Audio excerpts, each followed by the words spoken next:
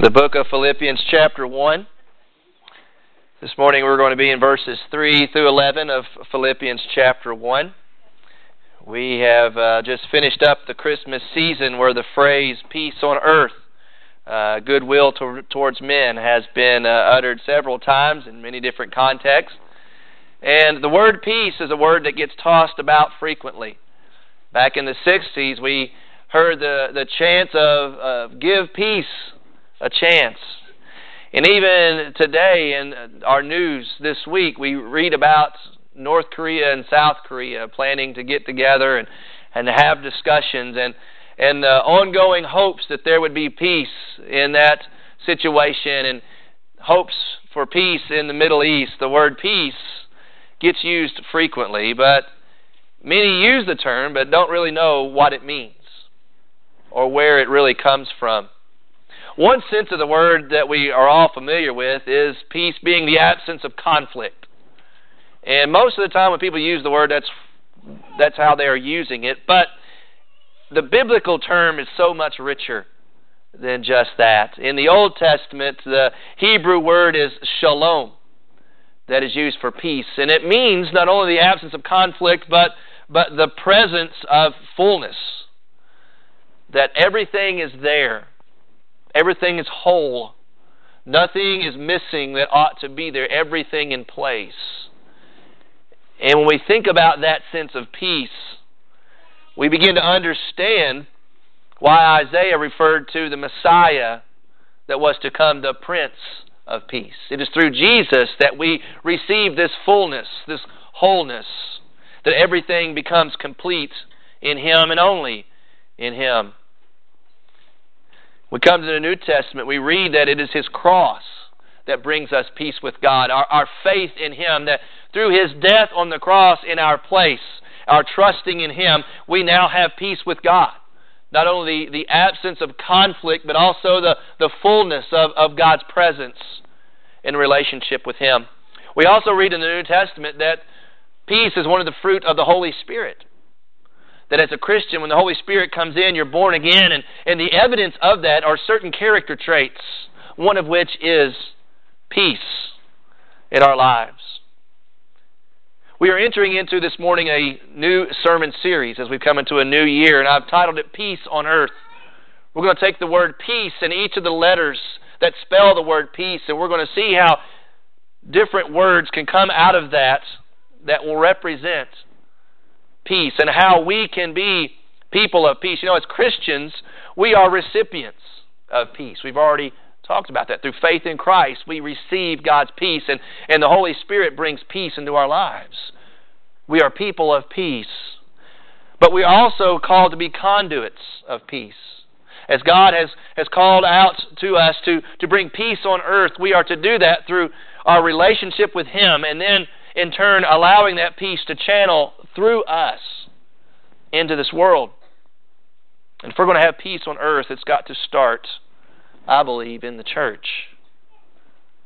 We see in Philippians chapter 1 this morning, Paul praying for that church. And I pray that as we read this text today and we study this, that we will seek to bring God's peace on earth by first praying for His church. The new year brings a renewed emphasis in our lives, and this is the opportunity to do just that. Let's seek to bring God's peace on earth by first praying for His church. Let me invite you to stand, if you're able to, this morning, out of reverence for the reading of God's holy word. And we'll be in Philippians chapter 1 today, starting at verse 3. The Apostle Paul writes these words under the inspiration of the Holy Spirit. I thank my God in all my remembrance of you, always offering prayer with joy in my every prayer for you all, in view of your participation in the gospel from the first day until now. For I am confident of this very thing, that He who began a good work in you will perfect it until the day of Christ Jesus. For it is only right for me to feel this way about you all, because I have you in my heart. Since both in my imprisonment and in the defense and confirmation of the gospel, you all are partakers of grace with me. For God is my witness, how I long for you all with the affection of Christ Jesus. And this I pray, that your love may abound still more and more in real knowledge and all discernment, so that you may approve the things that are excellent, in order to be sincere and blameless until the day of Christ, having been filled with the fruit of righteousness, which comes through Jesus Christ, to the glory and praise of God. Let's pray together. Father, we thank you for our time already spent this morning in corporate worship with our brothers and sisters. We have received such a blessing already. And Father, it is now in our time of worship that we turn worshipfully to your word. As we open the text, we know that this is you speaking to us. Your word is true, trustworthy, powerful, authoritative. Therefore, God, as we come to your word, we know you have a message for us, a message that will not only inform us, but transform us. So, Father, I pray you would speak through me as I preach your word today. May I preach a message of truth, a message of power, Father, a message of hope, as we think about this subject of prayer and praying for our church. Lord, may we be people of peace by being, first of all, people of prayer. And we pray this, Lord, in Jesus' name. Amen. Thank you. You may be seated. About this time last year, we did a Sunday night study called Praying with Paul, a call to spiritual reformation. This was a study that was taught by D.A. Carson. And in that study, he looked at several of Paul's prayers in the New Testament and showed us how these prayers can be good templates for us as we seek to pray for others, for ourselves. As we seek to pray for our church, we should go to Scripture and allow Scripture to be a template for us, to show us how to pray. And this passage here, I believe, is a very good template for us as we think about entering into this new year and seeking to be people of peace. First of all, that comes by being people of prayer and praying specifically for our church. Philippians is a letter that Paul wrote to a church he established. We read about that in Acts chapter 16. As he was in Asia and he was seeking to share the gospel, he was feeling in his heart that something was not permitting him to do that. And it sounds kind of bizarre to us. Why would the Holy Spirit not allow someone to witness? It's because God had another plan, another place. Indeed, God wanted Paul to witness, but it was in Asia, in Macedonia. And so Paul receives this vision one night in prayer, and a man from Macedonia saying, "Come to us." And so Paul and his associates travel into modern-day Europe, begin to preach the gospel. They arrive at this place called Philippi, and it is there Paul shared the gospel, and many were converted, and a church was planted. Later on, as Paul is writing a letter back to that church, we see him in the introduction in verse 2 say, "Grace to you and peace from God our Father and the Lord Jesus Christ." Paul, in all of his letters, opens with those two words, grace and peace, always in that order. It's because of God's grace that we then receive peace. And grace and peace come to us through God the Father and the Lord Jesus Christ. Apart from God the Father and the Lord Jesus Christ, we can never have peace. And so Paul, entering into this letter, has much to say to them. But he begins with this prayer, praying for this church. And this prayer has two parts. The first part is praise, and the last part is petition, where he asks God for something. But first of all, we see from this prayer that we should praise God for His faithfulness. Paul offers prayer for God's faithfulness. He is celebrating what God has already done in that church. As we think about our church, think about God's faithfulness to us. As Paul is writing, we see several characteristics that jump out of this text as Paul is thinking about that church. And these responses ought to be ours as well, as you and I think about Ephesus and God's faithfulness to us. First of all, let's be thankful. Let's be thankful. In verse 3, Paul speaks about the fond memories that he shares with that church. As he came into that city, went out to the river and found some women there praying, and he shared the gospel, and we're told specifically about a woman named Lydia, an upper class lady. And it says specifically, God opened her heart so that she would believe the gospel, and she got saved. And then moving into the city, he encounters a lower class girl, a slave girl. who was filled with demons, and Paul, by the power of Jesus, cast the demons out of this girl, and we're led with the impression that she then becomes a believer also. Later on, Paul and Silas are imprisoned for preaching the gospel. And while they're in prison, they're singing and praying to God, and it says that everyone there was listening. And then through a miracle, the jail was opened and the prisoners were freed. And one of the guards there, Paul, was able to lead him to Christ also. So we have an upper-class woman, a lower-class girl, and a middle-class soldier. Different ages, different socioeconomic statuses, different religions.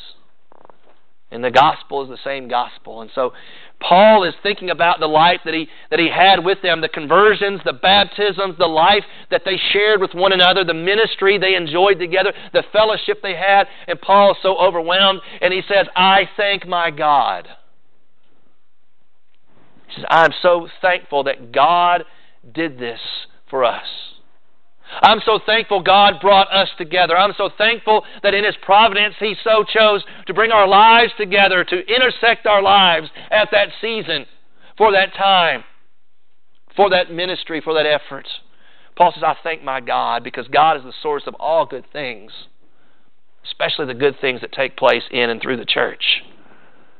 Paul says, I thank my God in all my remembrance of you.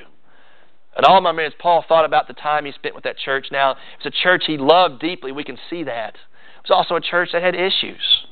There were some problems with unity, and there was always the threat of false teaching. And the letter goes to spell out those things. But Paul doesn't dwell on that. Paul says, I thank my God upon all my remembrance of you. Every time I think of you, he says, I thank God for you. We must think the same way about our church. We ought to think the same way about our church. Are you thankful? Are you thankful for God's faithfulness? Then in verse 4 we see, let's be joyful.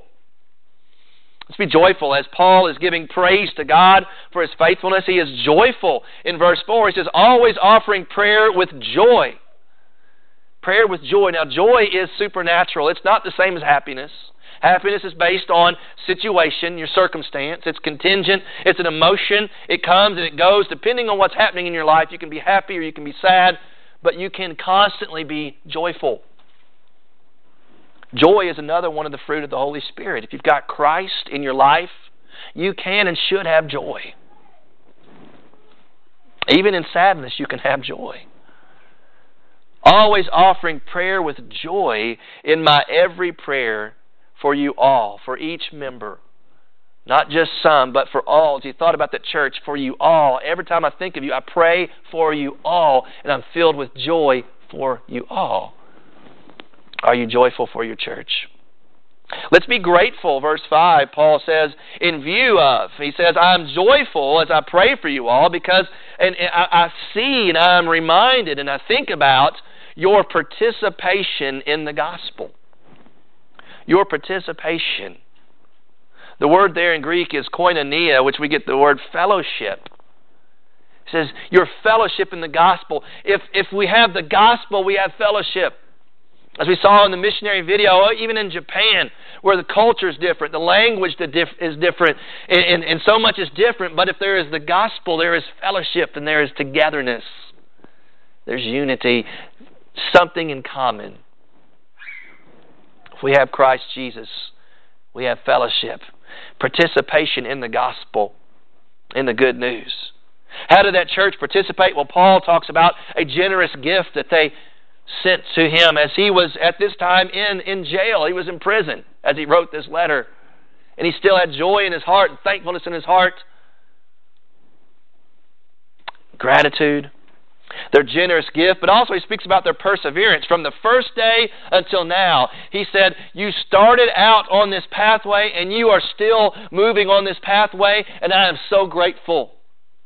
I'm so grateful of your participation in the gospel that's continuous. You persevere. Not only you're generous, but you're persevering. And he's grateful for that. You're grateful for your church and our fellowship in the gospel, the generosity of your church, the perseverance that's seen in the lives of the members of this church. Are you grateful to God for that? Then in verse 6, Paul reminds us that God is faithful. That He is faithful. Paul is confident in that church, but his confidence is not rooted in that church itself. He says in verse 6, "For because I am confident of this very thing." What's Paul confident of? That He, God, who began a good work in you, will perfect it, or will complete it, until the day of Christ Jesus, until Judgment Day arrives. So what Paul is telling that church, and what Paul is telling us, that salvation begins by a work of God, that He who began a good work in you, the good work begins by God's grace in us. As you hear the gospel, much like Lydia did in Philippi, as you hear the gospel, God opens your heart to believe and trust in the gospel, to turn from your sin. He who began that good work in you, because God starts it, God finishes it. He will complete it. He will perfect it. It means you don't earn your salvation, and if you don't earn your salvation, neither can you lose your salvation, because it's an act of God's grace. It's based upon His faithfulness to us. Confident of this very thing, He who began a good work in you, He will perfect it until the day of Christ Jesus. That ought to give you assurance. That it's not based on your goodness, your ability to stay good. Well, I just got to be good. God is good. And because God is good, He will keep you. He will preserve you. And God is faithful. And we should praise God for that. Paul is thinking about God's faithfulness to that church. Paul says, God started a good work in you. God started this church. Even through Paul's efforts, he recognizes it was God who did it. God began a good work in Ephesus Baptist Church over 160 years ago. God is faithful to complete it. God is still doing a work in and through this church. God began a good work in your life the moment you heard the gospel and received Christ and were born again. God began a good work in you. And He who began that good work in you, He will be faithful to complete it. You've got to trust in Him and His faithfulness, His ability, His goodness. He will bring it to pass. And Paul was grateful for God's faithfulness in that church. And we should be also in ours. Paul was mindful in verse 7, and let's be mindful. Mindful of what? Paul says in verse 7, "For it is only right for me to feel this way about you all." Paul's thinking about the way he feels about that church, and he says, this is right, because I have you in my heart. We see his pastoral affection for those people. You all were talking earlier about the times I spend in the hospital, or the times I spend in care, and the reason why I do that, the reason why you can't get rid of me and I just keep sticking around so much, is I have you in my heart, because you're my family and I love you all. And when one of you is suffering, I suffer with you, and one of you is celebrating, I'm there celebrating with you. You're in my heart as much as I'm in yours. And you see Paul saying that to this church. It's right for me to feel this way. I have you in my heart. His affection for them. He says, in the good times and bad times, since both in my imprisonment, that's a bad time, and in the defense and confirmation of the gospel, that's good stuff, you are all partakers of grace with me. He says, we're in this together. I've partaken of grace, and so have you, and therefore we are partakers of grace together. Together, you are all with me, partakers of grace. That means there's joint Christian ministry.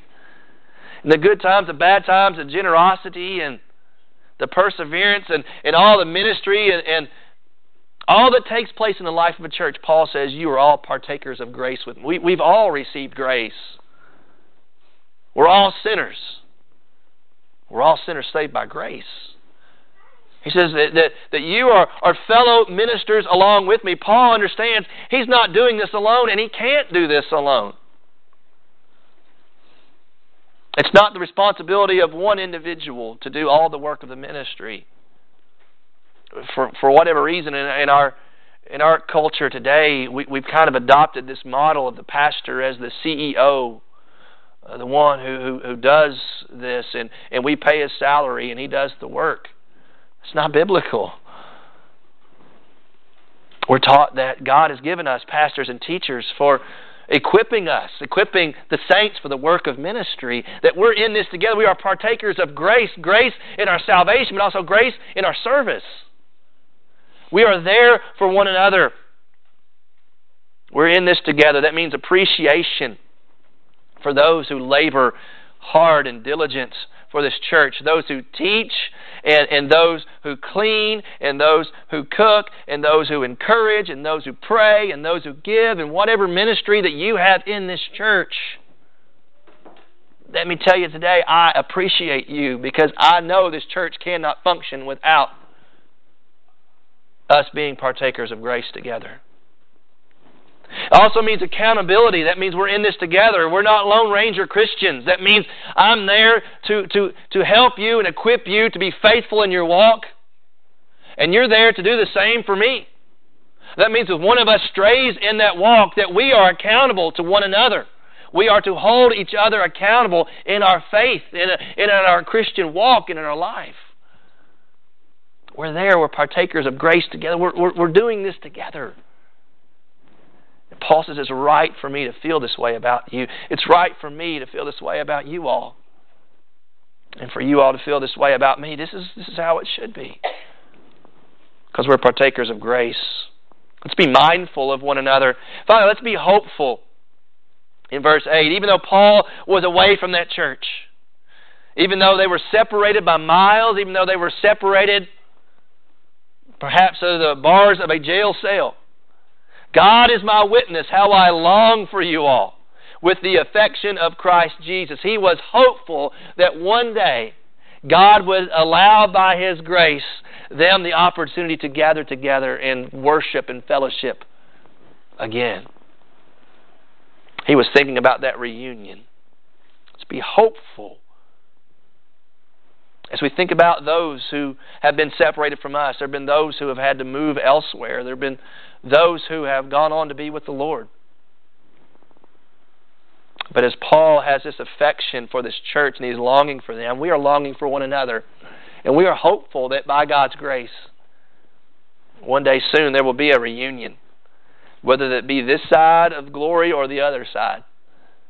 We are hopeful because of the work of Christ that there will be a grand reunion. So praise God for His faithfulness.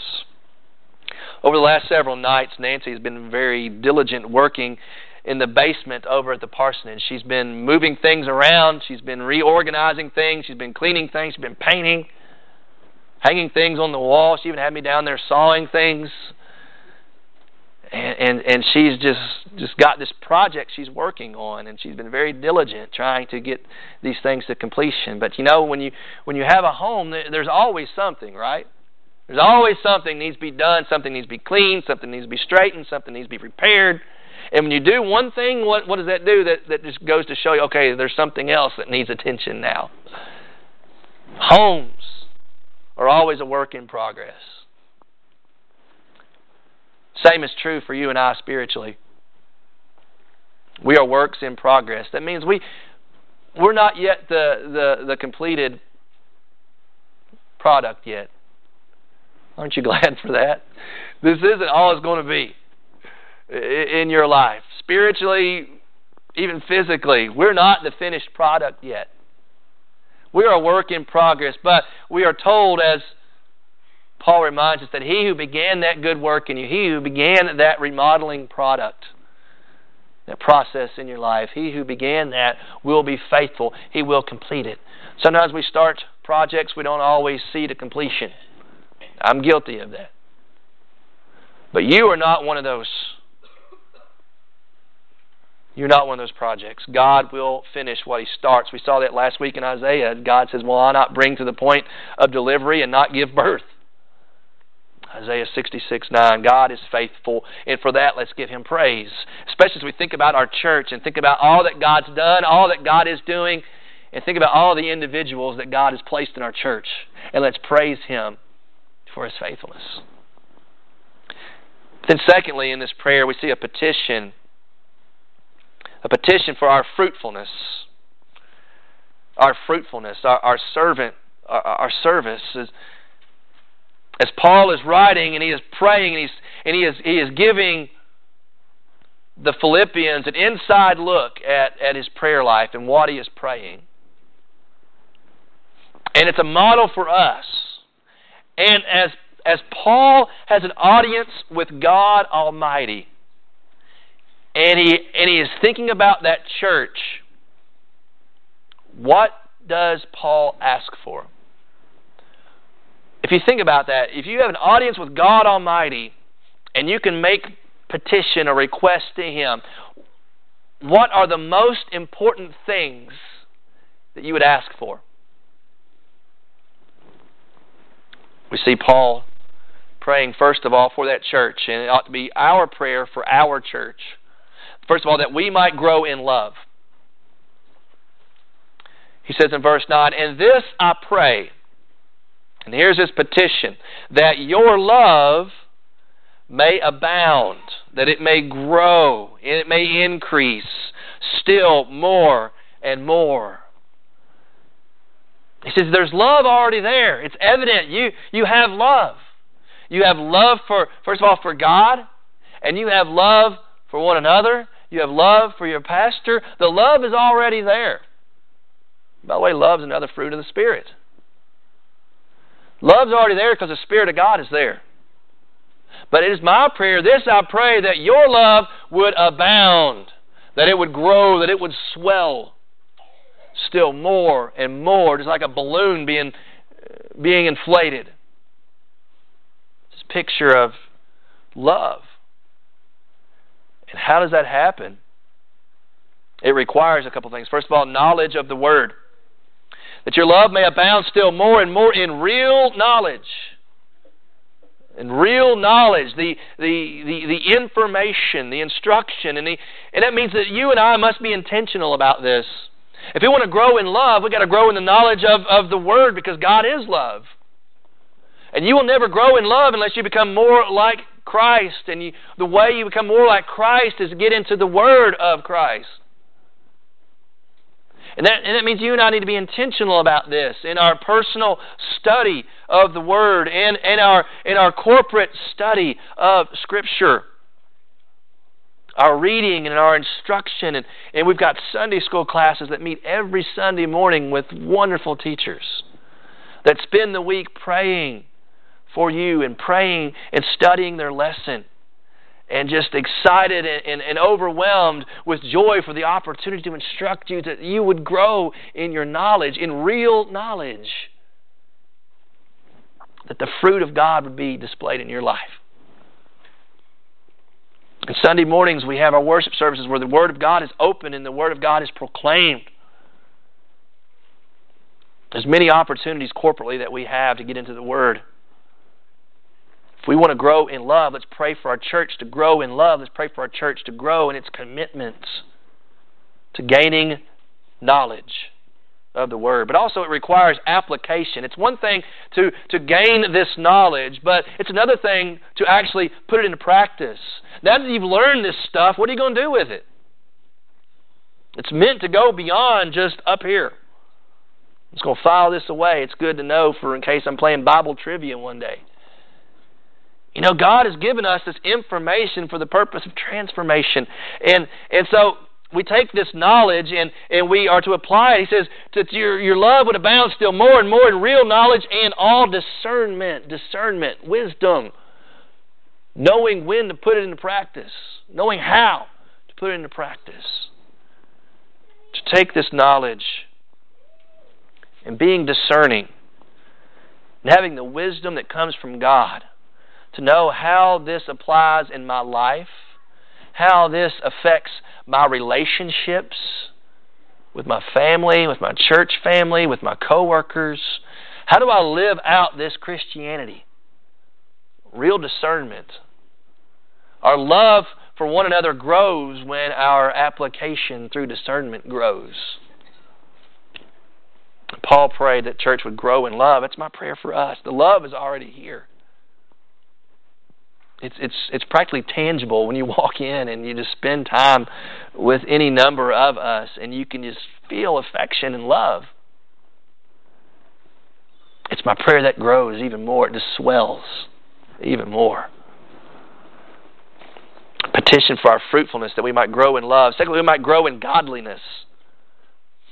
Paul wants their love to abound more and more in real knowledge and all discernment, so that, here's the result of them growing in love through knowledge and discernment, application, the result, so that you may approve the things that are excellent. Approve, distinguish, to choose from. It's like you've got this table full of food and you get to choose, like a cafeteria, and you got to choose what's best. He says, I pray that your love would grow through knowledge and discernment so you can choose what's excellent. How often in your life do you choose mediocrity over excellence?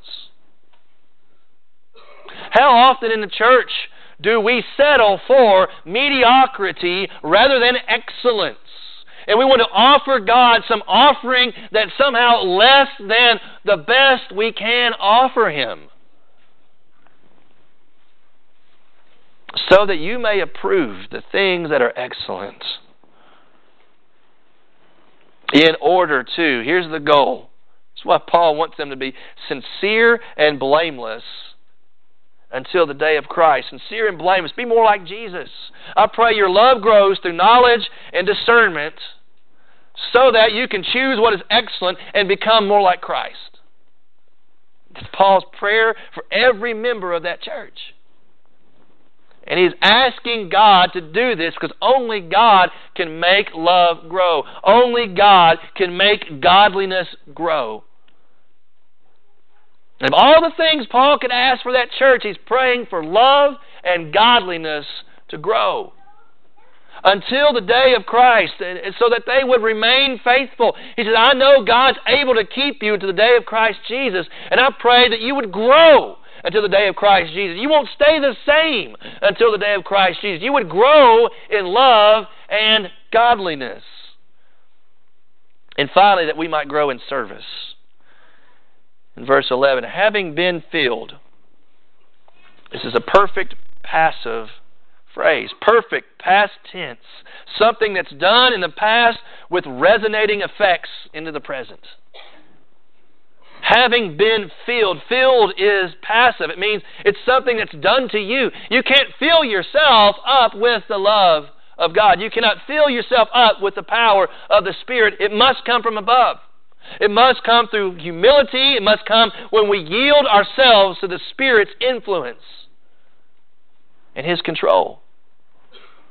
Having been filled, already done with ongoing ramifications, already from above, filled with what? The fruit of righteousness. The fruit, the evidence. Righteousness, a right standing with God, and actions and attitudes that convey you are right with God. The fruit of righteousness. How do you get that? It comes through Jesus Christ. There's no other way, because Christ Jesus is the one that gives us His righteousness by faith. We become the righteousness of God by Him because He became sin for us. And then he says the ultimate goal is to the glory and praise of God. That we might grow in service, that we might become more like Christ. Being filled with His Spirit makes us more like Him. We are filled with the fruit of righteousness. How do we know we're like Christ? Well, we become a servant. Jesus said Himself, the Son of Man came not to be served, but to serve, and give His life as a ransom for many. Why? Because He loved us. And out of our love for one another, we ought to be willing to surrender our rights and our privileges, just like Christ did. And Paul gets into that in Philippians chapter 2. He set His glory aside, humbled Himself to come and die on the cross to serve us. Become more like Jesus to become more of a servant, just like Him. So as we think about our church, we think about how Paul wrote to that church, and we take that as a template, and then we carry that over and we think about our church. Let's praise God for His faithfulness to us. Let's also petition God for our fruitfulness, that we would not be satisfied with what's happened in the past. Praise God for everything He's done in the past. To God be the glory, great things He has done. Let's not be satisfied with that, though. Let's keep striving. Let's keep growing until the day of Christ Jesus. God, He's going to keep us saved. We don't need to worry about that. So we labor not to keep our salvation, but we labor to demonstrate out of gratitude for God's salvation that He's given to us. So let's seek to bring God's peace on earth by, first of all, praying for His church, praying for this church, praying for our church. We've got so many opportunities to do just that. On Wednesday night, starting this Wednesday, we've got business meeting, but following that, on Wednesday nights, we're going to take the opportunity to do some training in the area of prayer. We're going to be studying prayer, kind of a school of prayer. And we're going to come together and see what Scripture has to say, and we're going to look at different tips and techniques, and we're going to dialogue about that, much like we did this last Wednesday with Scripture reading. And we're going to talk about prayer, we're going to learn to pray, and we're going to pray. And we're going to pray for our church, for our fruitfulness as a church. We also have cottage prayer meetings every month, and we've got one coming up next week. And it's my goal that we would take these that we've been doing and we would go even deeper, that we would become even more fervent in our prayers. And it's going to take some of us getting out of our comfort zones. But I pray that we would take prayer in that regard even more seriously than we have. And it doesn't have to be an official church meeting for you to pray with other church members. I encourage you, get together often with a couple of other church members and just pray for one another. Just an informal gathering and just saying, let's get together and pray. Let's pray for one another. Let's pray for our church. Pray for the ministry of our church, that we'll see more people saved and baptized. There are all kinds of opportunities for us to pray. As Paul said, he prayed for them all. And so one of my goals, hopefully in the very near future here, we're going to have an updated membership list that we'll give to all of you to put in all of our homes. That way you can look through our membership list and you can spend time praying for each and every member. As you know of needs, some of them you don't even know, but you can still pray for them anyway. We ought to be praying not only with one another, but for one another. As we enter into this new year, 2018, there's so much potential. I look at our church and I see so much potential. There is so much there that's solid. So much there that the foundation is established. All of the pieces seem to be in place. Now let's just see this church take off and let's see this church grow. And it's not going to happen unless you and I are serious about this thing called prayer. It is the only way we're going to see us reach that next level. We cannot rise above the level of our prayer lives. Individually, but also corporately. When we come together, let's pray fervently for one another and with one another. And let's see what God does. Because we know the truth. His people's prayers are powerful. So what that means is, don't be surprised. Don't be surprised when great things start happening. Don't be surprised when unbelievable things begin to unfold. Do not be shocked and stunned when God begins to grow this church spiritually and numerically, when we begin to seriously humble ourselves and seek His face and bow our knees and become the people of prayer that God wants us to be. And in doing that, we will begin to see God's peace on earth grow in the way that you and I and that He desires for peace to grow. Let's pray together.